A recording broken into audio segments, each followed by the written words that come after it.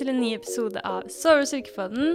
Ukens gjester sandvolleyball-jentene Emilie Olimstad og Sunniva Helland-Hansen. Vi får et innblikk i deres forhold som partnere på volleyballbanen, og hvorfor parterapi blitt nødvendig i deres karriere. Vi får vite hvordan de håndterer nederlag, og hvordan de har vokst som utøvere, hvor de har gått fra kanskje en blod, svette og tårementalitet til mer fokus på utvikling og glede. Så jeg tror du kommer til å elske denne episoden her, I do. Og du må bare møte disse jentene her, for de amazing. Så, let's go.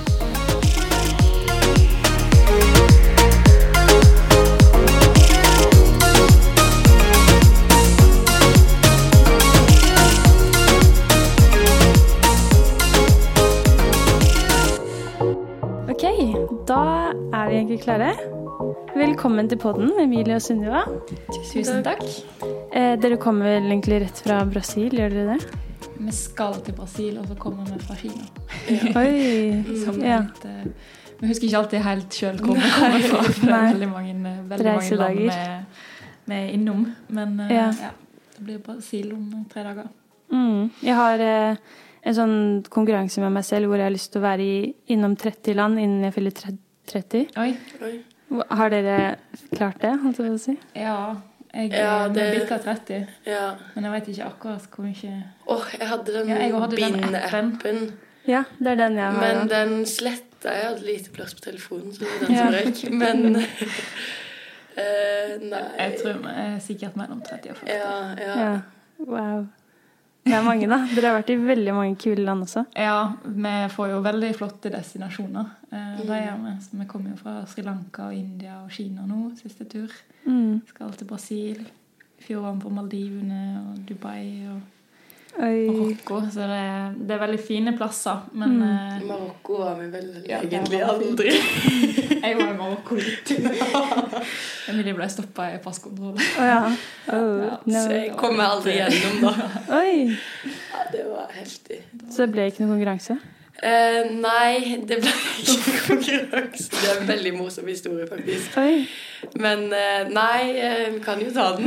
Det ligger på VG. Ja, det ligger på VG. Det var jo masse medieoppslag på det faktisk. Oi. Men vi reiste fra Portugal. Hadde vært på tur allerede i 4 uker eller noe sånt. Skulle ha siste turen til Marokko da, fra Portugal.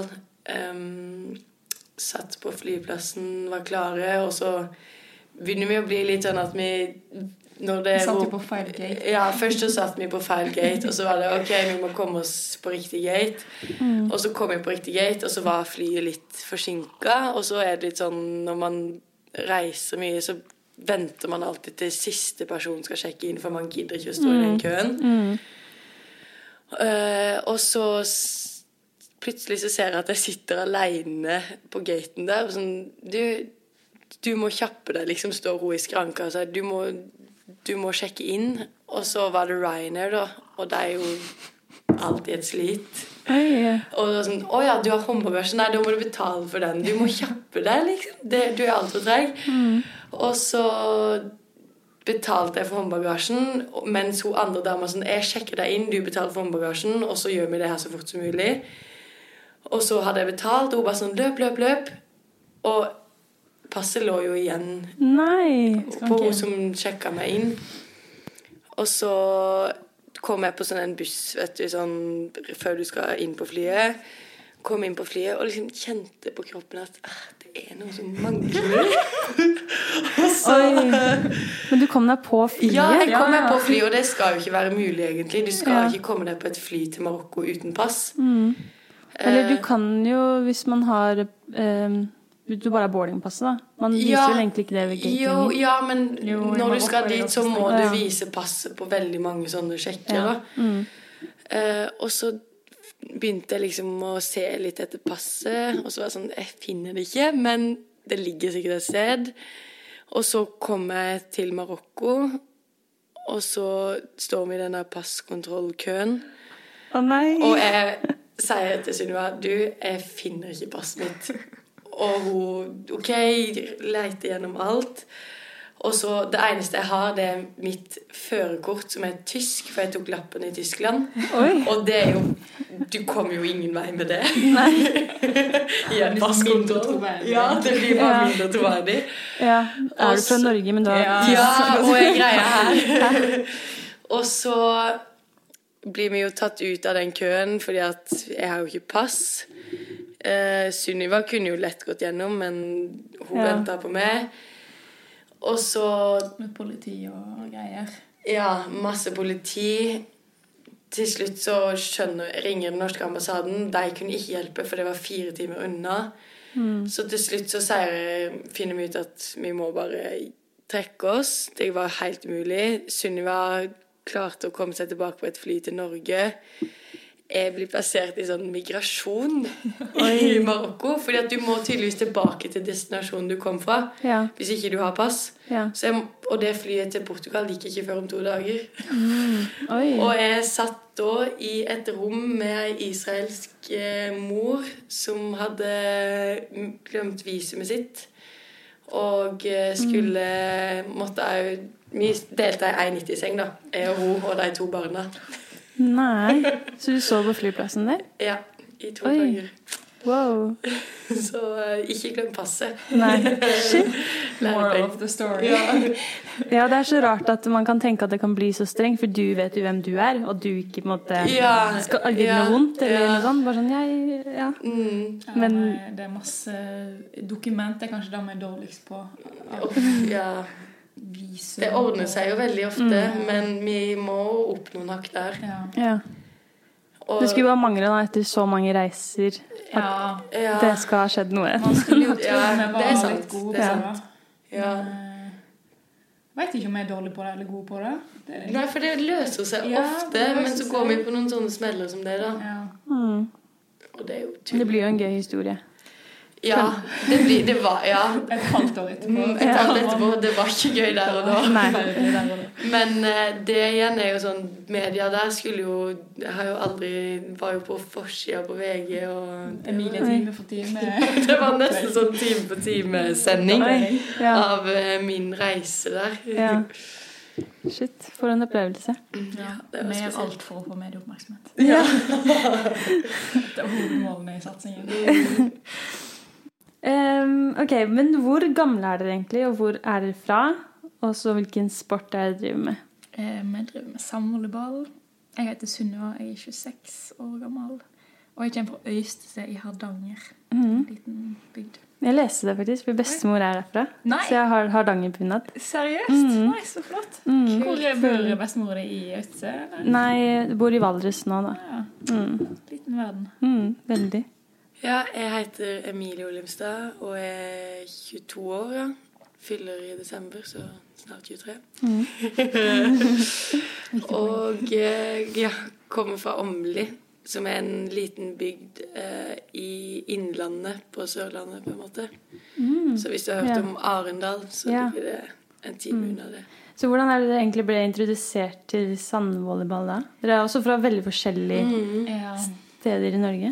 Det jo litt sånn her bygdemiljø, og ikke for sandvolleyball, men for innendørsvolleyball. Så vi kommer begge fra sånne små bygder der man har noen ildsjeler og noen foreldre som liksom virkelig står på fra man liten av. Og så volleyballmiljøet veldig lite, så det liksom, vi var jo tidlig gode begge to. Vi har jo visst om hverandre hele veien på en måte. Så dere har spilt mot hverandre bare på et lag, sånn innendørs? Ja, vi har spilt innendørs, men jeg var jo jeg jo 3 år eldre, så jeg var akkurat ferdig på videregående. Da dro jeg til USA på college, og var der mens Emilie var på videregående. Og så hadde Emilie et proffår i Tyskland med innendørs. 2, Men så, vi gikk jo på samme videregående. For det sånn, i volleyball, så de som satser på en måte, de går på en skole som heter Toppvoll i Norge, med 75 elever, internatskole, veldig sånn intense 3 intense år på videregående da, med masse trening og kun volleyball. Så integrert volleyball og skole. Alle som går der spiller bare volleyball. Med toppidrettssenter for det.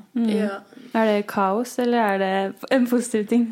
Nei, da tror jeg veldig kjekt å få lov til å liksom dykke inn og føle at man satser som ung. Vi var jo veldig like i den alderen at man jo så steika fokusert og har trening. Og liksom det virkelig et modus man går inn i, og som man får lov å leve ut av potensial i et sånt miljø.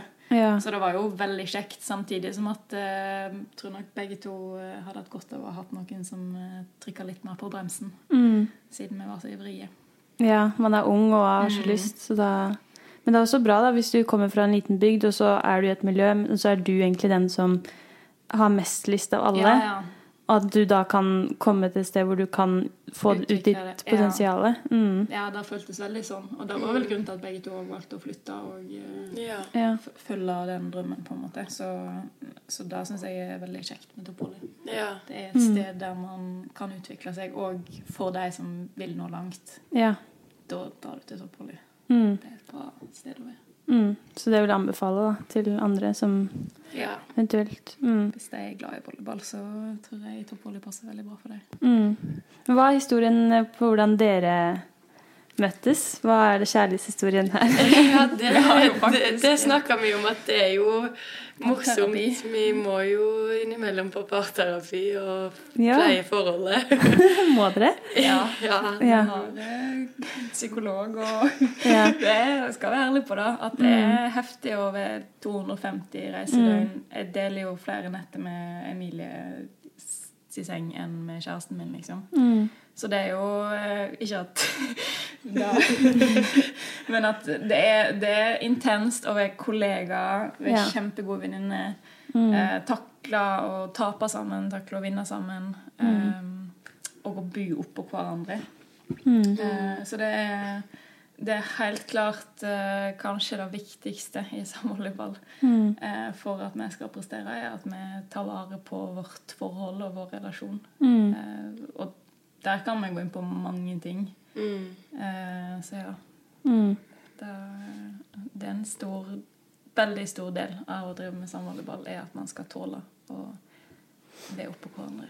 Ja, jeg en veldig individuell person. Så jeg gikk jo på fotball når jeg vokste opp på flere idretter.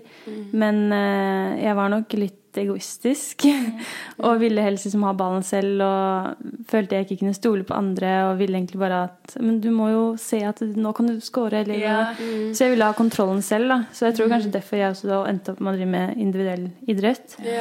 Hvordan det i forhold til sånn hvis en person feiler, blir den andre sur, hvordan det du takler det nederlaget, det samspillet der, i stedet for jeg kan jo bare skylde på meg selv hvis jeg gjør en feil. Jeg vil jo si at egentlig så vi to individualister. Sånn, begge to veldig sterke personligheter på banen da. Jeg har alltid vært en person som tar mye plass på banen, både når jeg spilte innendørs og i sandvolleyball. Så har jeg vært den som tar ansvar, den som på en måte tar plass, og det vil jeg si akkurat det samme om Sunniva. Når jeg var yngre så jeg jo opp til Sunniva og så at hun var liksom en leder på en måte. Og det tenkte jeg på når vi skulle satse sammen da, når vi bestemte oss for at ok, nå skal vi spille sammen, at det kan bli to litt for store personligheter på en bane. Det to personer som vil ta litt for mye plass. Men og vi har hatt mange smeller, og vi har hatt masse konflikter som vi har på en måte måttet finne ut av. Men jeg tror vi blir bedre og bedre på å spille hverandre gode. Og så har vi jo en sånn, det som tror jeg bra med at vi like på den måten, at man har en sånn en tillit på at begge to vil dette her så sinnssykt høyt, at selv om man må tåle at det smeller iblant fordi at begge to vil dette her. Jeg tror det hadde vært tøffere å stå i det hvis den ene har den innstillingen eller attituden, eller kaller det man vil, og personligheten. Og så en annen på veldig andre siden av skalaen, så tviler man liksom på om man har samme intensjonene, og det har jo på en måte vært en sånn grunngreie i vårt forhold og vårt partnerskap, at det målene vi har satt oss, og den innsatsen vi legger i det. Jeg har liksom ikke en eneste dag tvilt på at Emilie prøver sitt beste for at vi skal nå målene våre. Og så ser jo det av det ulikt ut, eller jeg kunne tenke meg å gjøre sånn og sånn, eller du. Man har jo masse ulikheter innad i det, men når man har den grunnforståelsen for at vi gjør dette sammen, og vi er helt avhengige av hverandre, da blir på en måte det viktigere enn at man er uenig om ting. Så. Men igjen, det kommer jo tilbake til at man har snakket om det, og at man den der tilliten til hverandre, da, den ligger i bånden. Så hvis det skjer en ting som ikke var planlagt, eller som oppstår, så vet jeg at det valget Sunniva tar nå, det er basert på at hun fortsatt har det målet, men nå må hun ta en litt annerledes vei. Ja.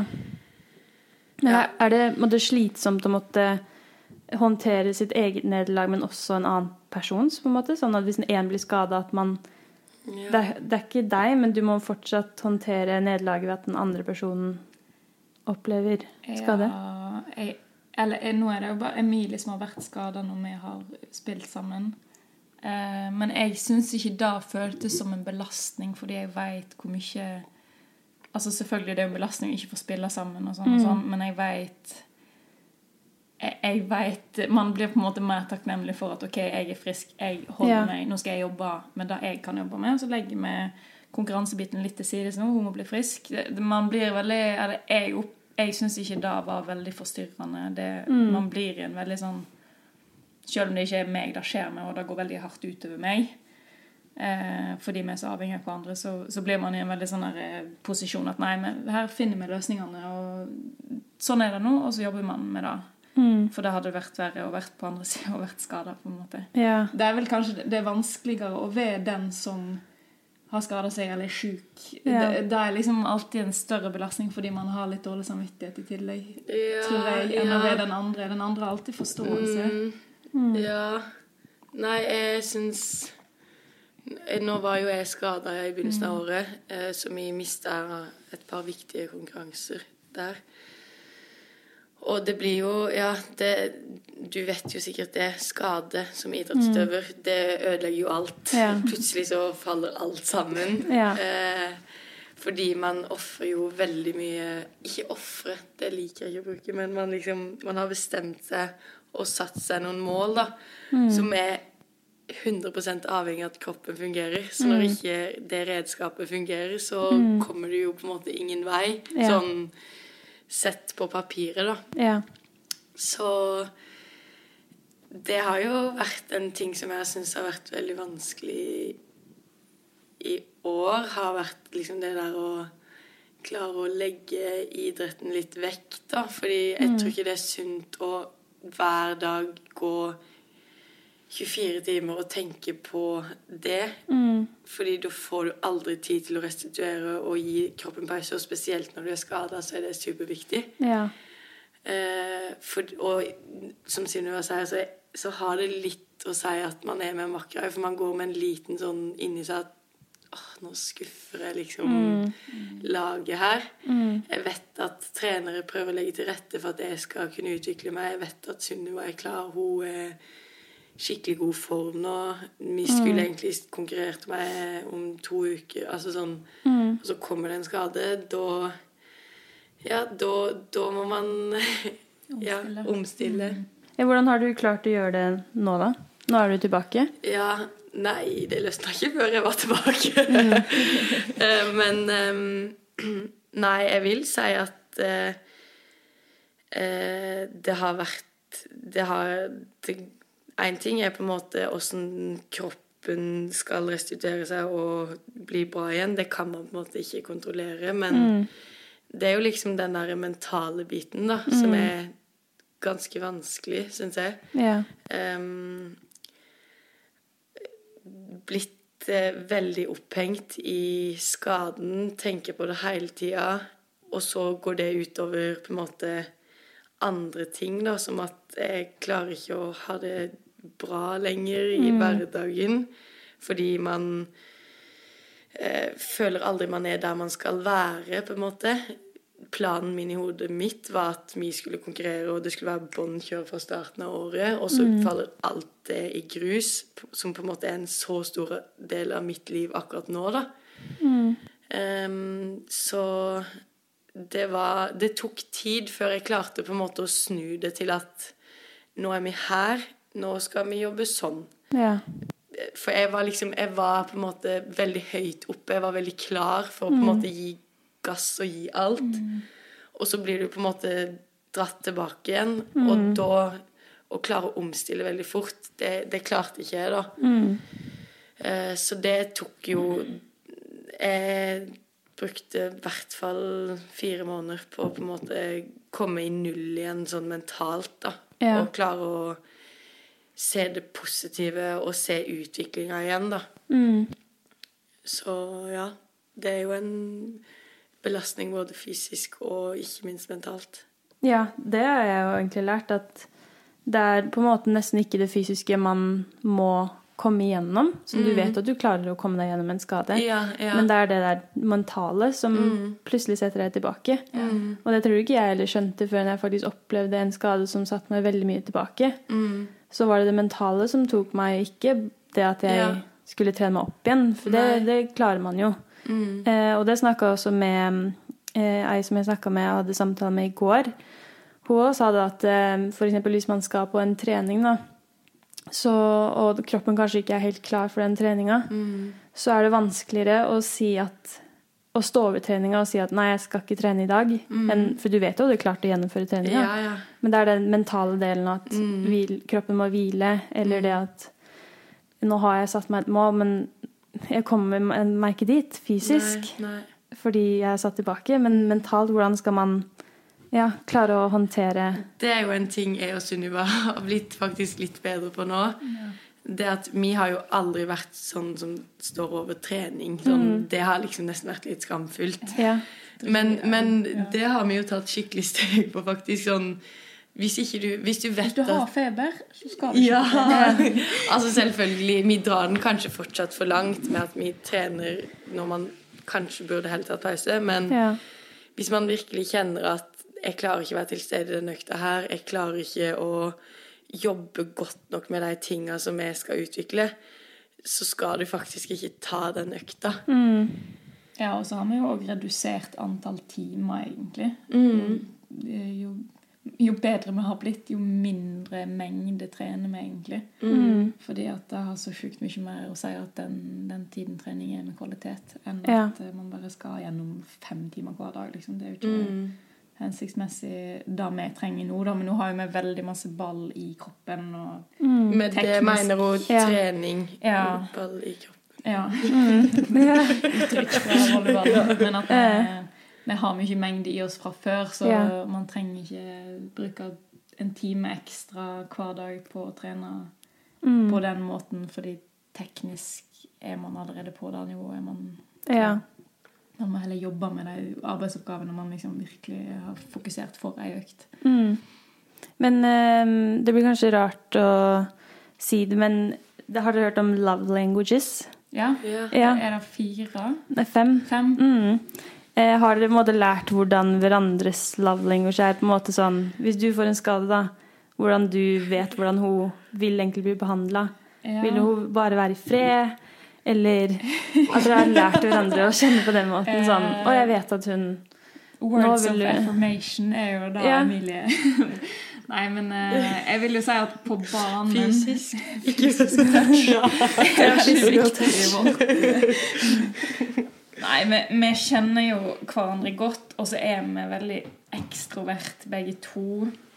Vi snakker mye sammen, så vi de periodene vi har slitt mest som makkere og enkeltpersoner er de gangene vi har snakket minst sammen. Så det er jo på en måte det å ha en dialog på ting, og så ser jo det litt ulikt ut fra situasjon til situasjon hva det er man trenger. Men jeg vil si at vi har blitt, det er en sånn evig prosess der vi lærer om hverandre i ulike situasjoner, men på banen så kjenner vi jo hverandre veldig godt, og der er jo på en måte i kampens hete så er det på en måte å vinne betyr alt, så om det smeller en setning for masse der eller ikke. De tingene jobber man seg gjennom fordi man... Du vet det ikke er personlig. Ja, og man er så sjukt vinnerskalle begge to at sånne ting snakker vi om hele tiden. For det er jo det viktigste på en måte. Ja, og så ligger det så mye følelser i idrett. Ja. Du må bare vite at det var ikke mot meg, det var mot du blir irritert på spillet, eller du ble, hate the game, not the player. Og for eksempel så har vi jo en del spilleregler når vi taper, for vi går veldig lavt ned etter vi taper. Og det er jo på en måte, man kunne jo sagt at nei, det er ikke lov. Men det er jo en erkjennelse at nei, dette er viktig for oss. Man klarer ikke bare smile og ha det gøy når man taper, fordi det betyr masse for oss. Og da er det greit å kjenne på de følelsene. Men så har man også noen spilleregler for at vi ikke skal gå helt i grøfte, at vi ikke har lov å møtes igjen etter kamp, så skal man ikke begynne å snakke om ting før man har en positiv ting å si om den kampen som har vært. For hvis ikke så kan man liksom bare si alt som er drit. Og ofte så kan jo de følelsene av et tap, volleyball er jo veldig sånn, det er jo marginer, det kan være jevnt helt til de 2 siste ballene, og da gjorde de andre sjukt gode ting, og så tappte vi kampen, og så har vi egentlig spilt dritbra frem til det. Og så husker du de 2 dårlige ballene, og så er det et tap, og et tap er et tap, uansett hvordan kampen så ut. Og følelsen av et tap vil være det samme. Men om man skal være konstruktiv, så bør man kanskje la den følelsen dette litt ned før man prøver å si noe da. Har det vært sånn at man føler at man tøyer grensen litt på hvis man har vondt, fordi at det er en annen person i spillet? Du er ikke bare alene, så jeg klarer litt mer for... sånn. For hvis for eksempel jeg eller du hadde vært alene, så var det kanskje jeg har vondt, nå slutter jeg. Men jeg har vondt, men søren, jeg kan ikke gi meg nå. Det er vanskelig å relatere til, for vi har jo aldri vært alene. Men selvfølgelig, hvis man er og trener alene på en mølle og får vondt, så stopper man jo, mens hvis kanskje man hadde hatt en fellesøkt, så hadde man kanskje fortsatt, jeg vet ikke.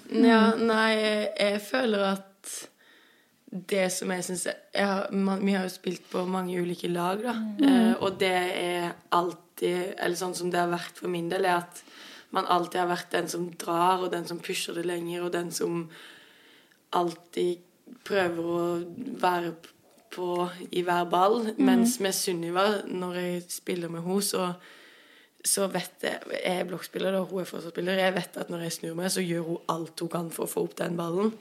Og det er jo, da gidder ikke jeg stå der og henge på hofta, liksom. Så det er jo sånn, det er jo veldig heldig med at jeg spiller med Sunniva, fordi jeg vet at hvis hun bestemmer seg for å trene en økt, så går hun all in, og hvis hun ikke gjør det, så er det en gyldig grunn for at ikke hun gjør det.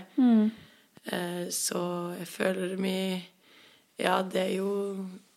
Jeg føler det er bare en sånn selvfølgelighet at man gir alt, og hvis ikke du gir alt, så er det fordi at du har en gyldig grunn. Og da tilpasser vi det. Kanskje?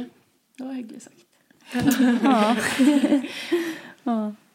Har dere en opplevelse som dere husker veldig godt som en av de beste opplevelsene dere har hatt på banen, og har dere en opplevelse som dere husker veldig godt som en av de verste? Det er alltid lett å huske det verste. Det er litt trist å si. Om jeg tenker liksom på et øyeblikk eller et resultat, for det er så mange det som for dere står høyest. Jeg har liksom lyst å trekke det fram, selv om det kanskje ikke føltes... Nei, jeg skal bare... I første turneringen vår i år, etter at Emilie hadde vært skadet i 3 måneder, og vi hadde stått på vent og bare sett at alle andre får konkurrere, så spilte vi en turnering i Hamburg, som er en sånn King of the Court-event. Det er et annet konsept enn sandvolleyball, World Tour Ligaen. Det er en mer sånn underholdningsgreie, som også er veldig populær kommersielt, men det er ikke OL i den formen for sandvolleyball, og det er sånn roteringssystem og en du har 15 minutter på deg og dårligste laget ryker. Veldig gøy konsept, men der tok vi sølv i den første turneringen, og det er jo på en måte vårt første pallplassering i en internasjonal turnering, det var jo knallgøy. Selvfølgelig er det jo veldig gøy. Det var veldig gøy å bare ha stått i den der skadesituasjonen, trent, ventet, og så vet man ikke hvor man ligger, man aner ikke hva nivå man har inne, man har akkurat fått en ny trener, begynt med hopplegg som ingen andre damelag har gjort i sandvolleyball. Det var veldig mange vi var veldig nysgjerrig på liksom, hvordan går dette her, og hvor er vi egentlig. Så det var jo veldig bekreftende. Og det hadde vært en veldig konglete vei. Ja, så det var jo en veldig sånn deilig bekreftelse å få på at, dette her var gøy. Det var akkurat som at det liksom bare shit, digg, nå er vi her igjen. Ja, det er sikkert det når du går gjennom den verste perioden og har motgang, og når du da kommer over på andre siden, så betyr det så mye mer. Da er man liksom på en veldig høy, for man har vært så lavt fra før.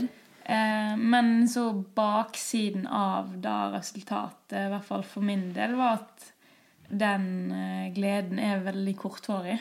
Den varer ikke lenge i det hele tatt. Det er liksom knapt jeg husker jo den kvelden vi vant der, så var vi jo bare så sletne og lå på hotellrommet, og begge fikk behandling liksom, av fysio, for vi var slitne, og bare man skulle trodd man gikk ut og festet og spiste god mat og liksom hadde den lykkerusen, men vi var veldig sånn bare litt utladet. Og så husker jeg også at jeg tenkte liksom, skal det ikke være mer? Skal det liksom ikke føles mer digg? Så da måtte jeg liksom gå noen runder med meg selv, og jeg skal snakke med han psykologen min om det også, at liksom hvorfor gjør jeg dette her? Fordi som ung så har på en måte da har jeg liksom vært helt ekstremt drevet av at liksom hardt arbeid, alle blod, svette, tårer er verdt det når du kommer på pallen, det er liksom, da er det verdt det. Og så var kanskje den følelsen av å være på pallen ikke så euforisk som man skulle trodd da. Og da gikk det litt sånn opp for meg at grunnen til at jeg gjør dette her er også fordi at prosessen er veldig givende, og det føles veldig givende å nå de resultatene, men for meg så er det aller kjekkeste å spille. Altså akkurat før kampen er over, eller før man har vunnet, det er å få lov å stå på en scene foran 1000 folk som heier, og det er det som er så sjukt gøy med den idretten. Og selvfølgelig så er den akkurat når du vinner, så er det helt magisk, men jeg tror man skal være litt klar over at veien dit er viktig. Så jeg er ikke så veldig fan av konseptet brenne broer og liksom drite i relasjoner for å nå et mål. Jeg tror det er kjempeviktig at jeg og Emilie har det bra sammen. At vi har det bra med de rundt oss. Ta vare på vennskap, familie, fordi livet er mer enn den pallplasseringen. Ja. Synes du spillet er gøy selv om du taper? Sånn når du spiller? Ja, fordi man har ikke tapt før man har tapt. Men når man taper så er det jo drit. Men man har tapt kamper der jeg har kost meg i kampen. Så det er jo på en måte, det er jo bare at den følelsen etterpå er veldig sterk. Sånn. Men jeg ser tilbake på, vi har hatt en del gode kamper mot gode lag som man akkurat har tapt. Der man egentlig kan si at, vet du hva, det var en bra kamp. Men det tar tid da. Jeg kan sitte og si det nå. Jeg hadde aldri sagt dette her rett etter en kamp. At det intervjuet her etter en kamp. Ja, det kan vi gjøre neste gang. Men nå tok jeg en god dårlig opplevelse. Jeg tenkte på, det er jo sånn verste opplevelsen. Der har man jo mange, føler jeg da. Men det som litt morsomt, det at vårt beste resultat, som en 5. plass i World Tour, i Dubai i fjor. Ja, og nå i Kina. Ja, og nå i Kina. Det var tøft, synes jeg. Da hadde vi jo spilt masse gode kamper. Var skikkelig til stede i turneringer og spilte veldig bra volleyball da. Og så møtte vi USA i kvarten. Og USA spilte veldig bra, men vi spilte jo ikke veldig bra. Vi mistet det jo, eller jeg spilte en veldig dårlig kamp. Og da, det husker jeg noe av det verste tap å takle. Ja. Så det jo, det veldig vanskelig å måle det sånn på egentlig resultat, sånn hen du havner på lista. Fordi da burde vi jo egentlig vært superfornøyd med en 5. plass. Men allikevel så var det, ja, jo enda nærmere du kommer målet, det betyr ikke at det skal være lettere. Det, ja. Hva det som mentalt mest, eller vanskeligst å håndtere når man på reise så mange dager i året? Det jo litt sånn som det vi snakker om, at det jo som å... Det jo et forhold som vi jo oppe i hverandre hele tiden. Ja.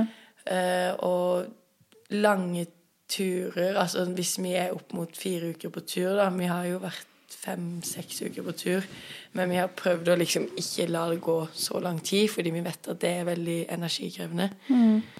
Men det vi har blitt flinke på av erfaring jo at vi veldig flinke til å gi hverandre rom. Man forventer veldig lite av hverandre.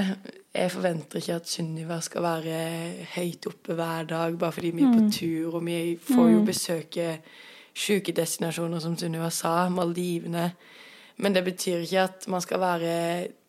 For når man så mye på tur, så blir man nesten litt sånn der utakknemlig. Ja. Altså sånn, folk vil jo tenke at wow, dere får lov å oppleve det, men etter mange uker så blir du veldig sliten. Og dere jo på jobb. Ja, vi på jobb. Det akkurat det. Vi på jobb, og vi skal være 100% til kamp, som det absolutt viktigste. Så utenfor det så forventer vi veldig lite av hverandre, og det gjør det veldig bærekraftig.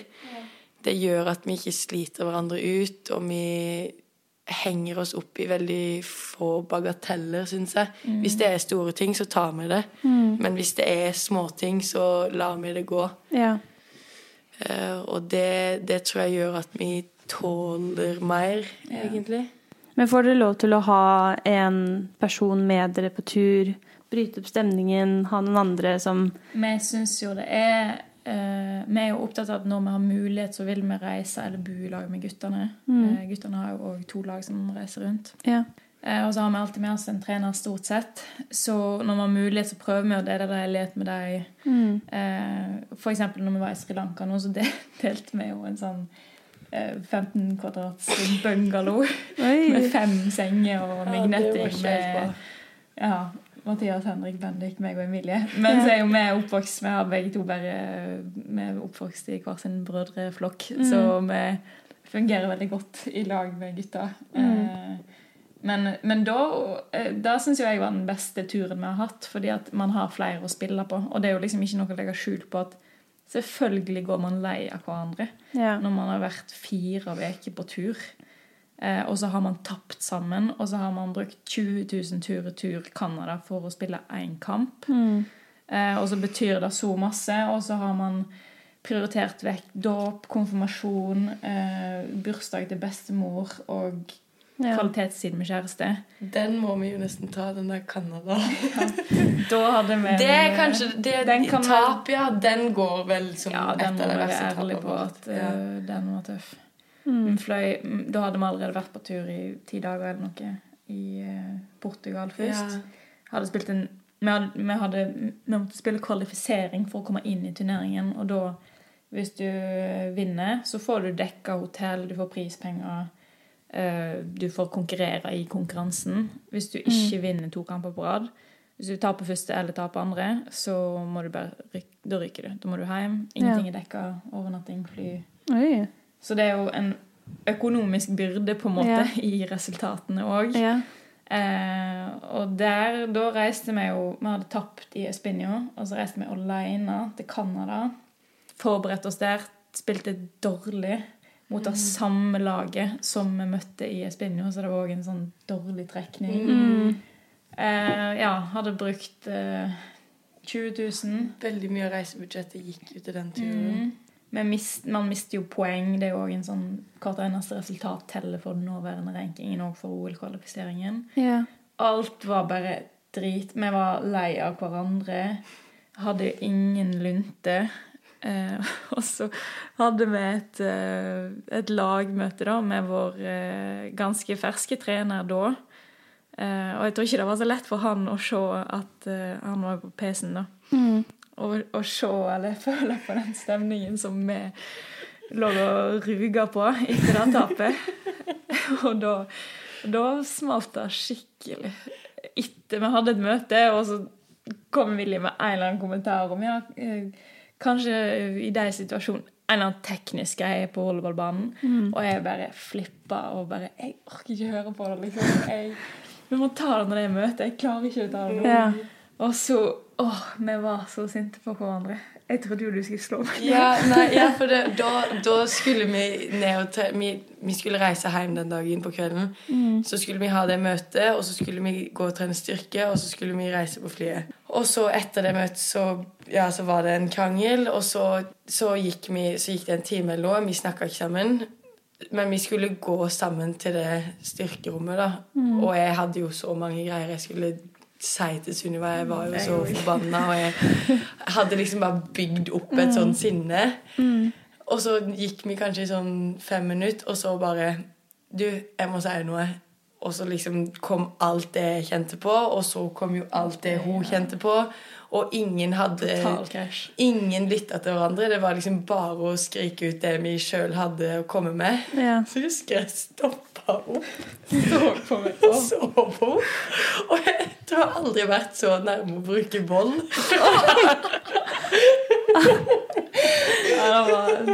Det verste er at jeg skjønte det. Sånn, nå kan du slå til meg, liksom. Nå var jeg beredskap. Det var et svagt øyeblikk. Ja, for begge to, det var jo helt vanvittig. Men så skulle vi jo trene styrke. Jeg husker den styrkeøkta. Jeg klarte jo ikke å gjøre en bulgarsk. Jeg husker jeg sto der jeg hadde så vidt noen vekter i hendene. Det var så tungt. Jeg klarte ikke å fokusere. Jeg var så lite til stede i det. Og så jeg så ikke du engang. Du hadde bare forsvunnet i et hjørne. Sykkel og bare jeg sykler jo aldri. Og så tror jeg vi klarte å samle oss. Kom Emilie til slutt og ga meg en klem. Og da bare da bare grein med begge to. Og jeg kom jo frem til at det ikke var så lett å takle det tapet. Det var derfor. Og det jo veldig sånn egentlig når jeg tenker meg om, herregud, vi jo superprivilegerte som får gjøre alt det her, men i idrett så blir man veldig investert i det man holder på med, og kall det egoistisk, det egoistisk, og du kan folk har det, altså sånn, vi har det kjempebra, men vi to veldig investerte sjeler i det vi holder på med, og da kan det gå en kule varmt innimellom. Og så tror jeg også da går litt tilbake til det at når man bare to, så det sårbart. Og at det viktig for oss å ha folk rundt oss, å ha en trener, og ha andre folk å spille på og fordi det betyr så masse at man blir liksom bare helt man klarer ikke å zoome ut i det hele tatt. Så man må nesten bare bli tvunget til å zoome ut med at det en annen. For oss det bare positivt om det med en forelder på tur som har lyst til å spandere middag på oss den dagen, eller liksom at det skjer litt andre ting. Som dere kan snakke med om alt annet enn volleyball. Kanskje like viktig da. Jeg synes ikke det så kjekt å prate om volleyball med de aller nærmeste, egentlig.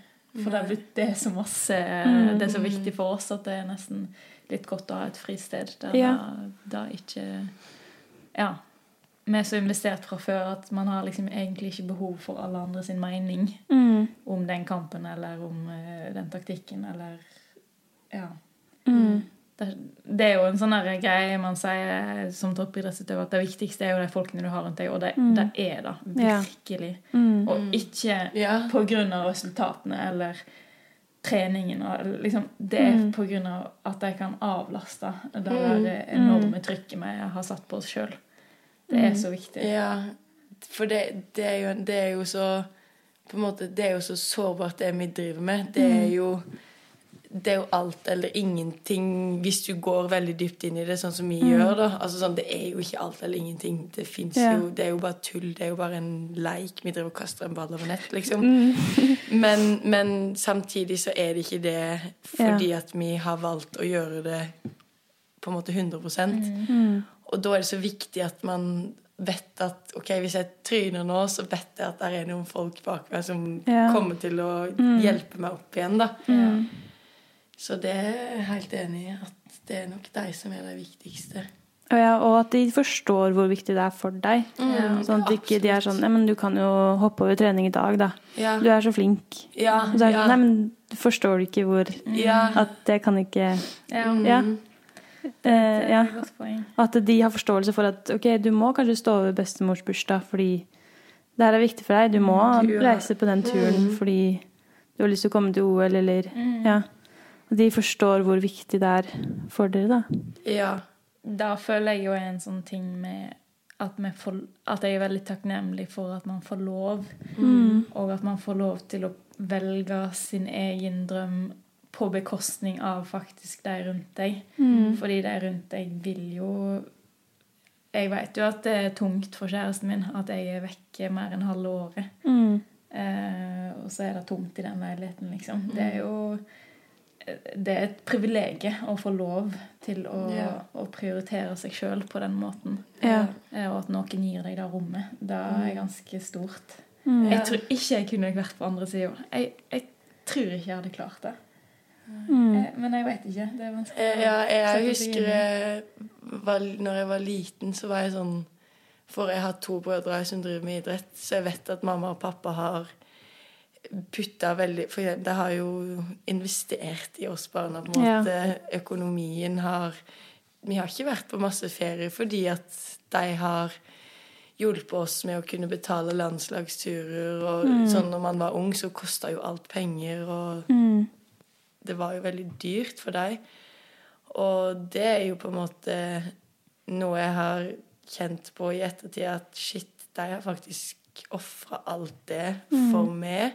Og så har jeg liksom snakket med pappa og mamma om det da, og så er det sånn, men jeg er glad for at de har jo sagt at de er glad for at det er idrett du driver med, og du kunne på en måte havne i så mange andre dumme ting som du hadde brukt penger på, så jeg tror vi er heldige som har på en måte funnet vår passion i idrett, og som faktisk brenner så for noe, og får så mye energi og utløp for en så ufarlig ting da, som sandvolleyball. Har dere noe råd eller et eller annet som dere skulle ønske dere visste når dere var yngre? Noe dere vil fortelle til liksom, de up and coming? Jeg har tenkt på det at det har vi jo snakket litt om, at det har vært kult å lage et foredrag på, men at jeg og Emilie var jo veldig sånne typer som der det handler om å trene. Vi trente jo en veldig usunn mengde når vi var i tenårene. Og det er jo ikke sikkert akkurat det relaterer til flesteparten, men kanskje det treffer noen nå. Av de som tenker de har lyst å satse, lyst til å bli gode, så må du ikke tro at du har dårlig tid, eller at det som definerer en god idrettsutøver bare er å kjøre gjennom timesvis med smerte av trening og løpe når ingen andre løper. Og jeg var i hvert fall helt oppslukt i den ideen. Jeg drev jo løpte i friminuttene på skolen etter morgentrening, før ettermiddagstrening. Og så hadde jeg Du ble sikkert litt bedre på begge slag på slag. Jeg ble jo veldig litt bedre enn andre på grunn av det. Nei, men det er jo sånn, det var bare flaks at jeg ikke ble skadet. Jeg skjønner det egentlig ikke selv. Men jeg tror at man må, som ung så trenger man kanskje litt veiledning til å liksom finne den veien. Og for noen så er jo det å rette fokus vekk fra mat og kropp, det er jo en ting vi også er veldig opptatt av, at det har ikke noe å si om du har sixpack, eller om... Altså, det er bare helt irrelevant for hvor god du kan bli i sandvolleyball. Det er virkelig et sånt tema som bare idretten vår har blitt liksom stemplet som, dette her med både klespolitikk og... Vi vil virkelig at folk skal drive på med dette fordi det er en kul idrett, og spesielt for de yngre. Det handler ikke om hvordan kroppen din ser ut i det hele tatt. Og da skulle jeg ønske at jeg visste når jeg var ung. At veldig bra hvis jeg kan trene sånn at jeg kan hoppe litt høyere. Det handler ikke om hvor høy fettprosent jeg har. Det handler om kanskje å være litt sterkere eller ha litt bedre vinkel på da knebøy. Altså det er de tingene man skal jobbe med. Og da er veldig lett å spore av hvis man ikke har gode eller der tror jeg man trenger assistanse som ung. Så jeg håper at hvis det er voksne som hører på dette her også, at man snakker om de tingene. Fordi det er så tabu. Og så er det mange man mister på veien, tror jeg, på grunn av det. Ja, jeg var jo veldig der. For meg er jo så min opplevelse av det å være ung, er jo fortsatt ung utøver, men har jo holdt på en del år lenger nå, og har litt mer erfaring i hvert fall. Men når jeg var på videregående da, så hadde jeg en sånn idé om at alt skulle være hardt og smertefullt. Og at de beste idrettsutøverne aldri hadde det gøy, på en måte. Så den tror jeg bare er viktig å på en måte... Jeg vil ikke på en måte stoppe en driv i unge utøvere som vil veldig mye og som alltid vil mer, for jeg tror det er en veldig fin ting å alltid ville mer, men baksiden er at det kan gå så alt for langt, og det har både jeg og Sunniva opplevd at vi dro de treningstimene ut, og det gikk så langt. Jeg fikk jo et tretthetsbrudd i leggen fordi at jeg trente alt for mye og restituerte alt for lite. Og den så langt trenger ikke andre å gjøre det. Eller dra det da. Så bare huske på at det er ikke sånn at vi, sånn som vi sier nå da. Selvfølgelig så er det fordi at vi har en mengde i bakgrunnen, men nå som vi skal ta de stegene vi tar nå, så handler det om kvalitet. Og det, men det er vanskelig å konkludere med noe der, fordi at jeg tror at vi er der nå fordi at vi har den mengden vi har. Men samtidig så tror jeg ikke vi hadde trengt å dra det så langt. Men igjen, toppidrett, det er jo ikke på en måte, det er jo en fin balanse det der. Men hvis du skal snakke til unge utøvere, som du spurte om, så tror jeg helt klart at det der med glede og ha det kjekt, det er det viktigste. Jeg føler at dere trente for mye at det gikk utover gleden? Ja, men man trodde jo ikke glede var poenget. Nei, det var nesten sånn at jeg var jo sint det ga av veldig venninnene mine fordi at de lo på trening. Tenkte jeg, du er ikke seriøs, liksom. Og det er jo veldig beklager. Det kan man alle en gang beklage alle som har blitt utsatt for det. Så jeg tror det handler litt om den der ideen om hva en toppidrettsutøver er. Jeg synes jo Anders og Christian er prakteksemplar på det, at de er jo bare så flinke på å bygge hverandre opp. Og jeg tror man skal, selv om man veldig seriøs med idretten, så betyr ikke det morsk. Eller liksom sånn, det betyr ikke at alt alvor, at det blodig alvor. Jeg tror heller at hvis man kan være best på å feire poengene, og å være konsentrert, det bedre liksom, ord å bruke enn at man skal være... Om du blir best eller ikke, eller om du når OL eller ikke, det er ikke de tingene som kommer til å gjøre om du når det eller ikke. Og det er heller ikke om du tok den timen ekstra. Og det er heller ikke om du spiser gråbrød eller loff, fordi det er gråbrød som er sunnest akkurat da. Altså, man må ikke bli nazi. Føler dere at sandvolleyball har endret seg siden dere begynte? Sånn, hvordan man oppfatter, som du snakker om, at man skal være sånn og sånn? Jeg har ikke følt på det. Eller hva tenker du i forhold til... Ja, i forhold til at det har vært et usunt forhold til at man skal se sånn ut. Det der er veldig... Er det mer sunt forhold? Ja, for vi har jo... I miljøet? Ja, i miljøet så er jo det på en måte... Miljøet er jo meg, Emilie og Kirstine. Vi er jo liksom, det er så få i toppen da. I Norge. Vi trener jo bare med hverandre og med gutta. Så det er jo på en måte ikke en klubb eller en stor gjeng. Nei. Som vi er eksponert for ofte. Men det var bare en side... Det som jeg har vært veldig heldig med da, det er at jeg har ikke følt på noe som helst i forhold til at jeg må se sånn og sånn ut hvis jeg skal drive med sandvolleyball. Og det har jeg bare vært veldig heldig med. Og for meg så har alltid på en måte det å vinne stått først. Og skjønt at hvis jeg skal vinne, så må jeg gjøre sånn og sånn. Og så har jeg pushet for eksempel treningstimer alt for langt. Og det har resultert i at jeg har blitt skadet. Og da har jeg vært så heldig at jeg kan trekke det tilbake til at ok, men hvis jeg skal fortsette å utvikle meg, så kan jeg ikke holde på sånn.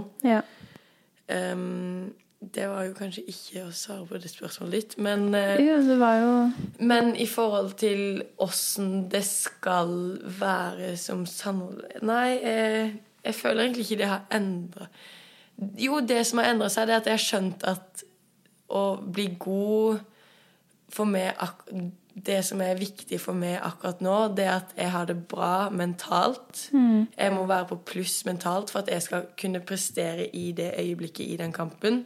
Så må jeg være så til stede at det er ingenting annet vekt på skuldrene mine. Jeg kan ikke tenke på han eller hun som sitter og venter på meg, eller jeg kan ikke ha ting som tar plass.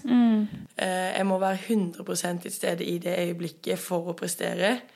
Jeg må være fysisk veldig... Føle meg bra. Selvfølgelig så har man dager der man kommer til kamp og sånn, shit, det er tunge beina og alle de greiene der, men jeg må liksom ha helsa i god behold, og så for meg så har det blitt viktigere i kamp å prøve å fokusere på en måte de oppgavene jeg skal gjøre da, fordi at hvis jeg kun fokuserer på at jeg skal vinne den ballen, så kan jeg bli litt opphengt i det da. Ja, du sier noe bra der, at det viktigste er helsa. At det er den som er i behold. Ja, det... Sånn langsiktig så er det nok det, og jeg vet at hvis jeg skal på en måte nå mine mål, så kan det ta... Vi kan klare 2024, men det kan jo hende at 2028 er realistisk da. Eller er det realistiske? Og da krever det at kroppen er med, og da er det ikke så viktig at tyner ting her og nå. Da er det viktigst at den er bra i lang tid. Nå har dere jo et viktig år foran dere, for å si. Det er jo OL som er det store målet. 2024. Hvordan føler dere stået og har det noe annet spennende på gang før vi avslutter?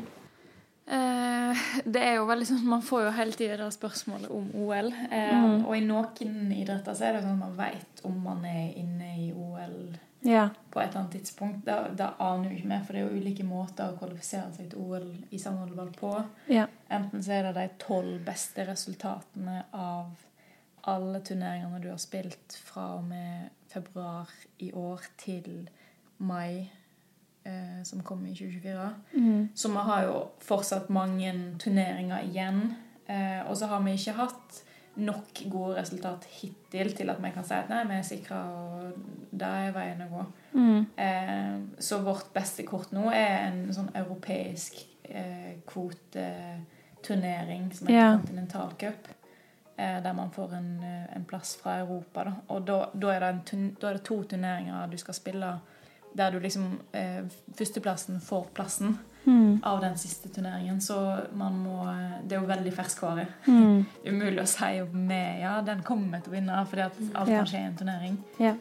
Men for 3 år siden så var vi jo 2 poeng under å stå i finalen i den turneringen. Så vi har jo alle mulighetene til stede. Men vi vet ikke enda hvordan om vi når Paris eller ikke. Det kommer helt an på Ja. Det spennende da. For det var masse lykke til. Og takk for at dere ble med og tok tid til å bli med og måtte fortelle deres erfaringer og historier. Tusen takk for at dere ble med. Tusen takk.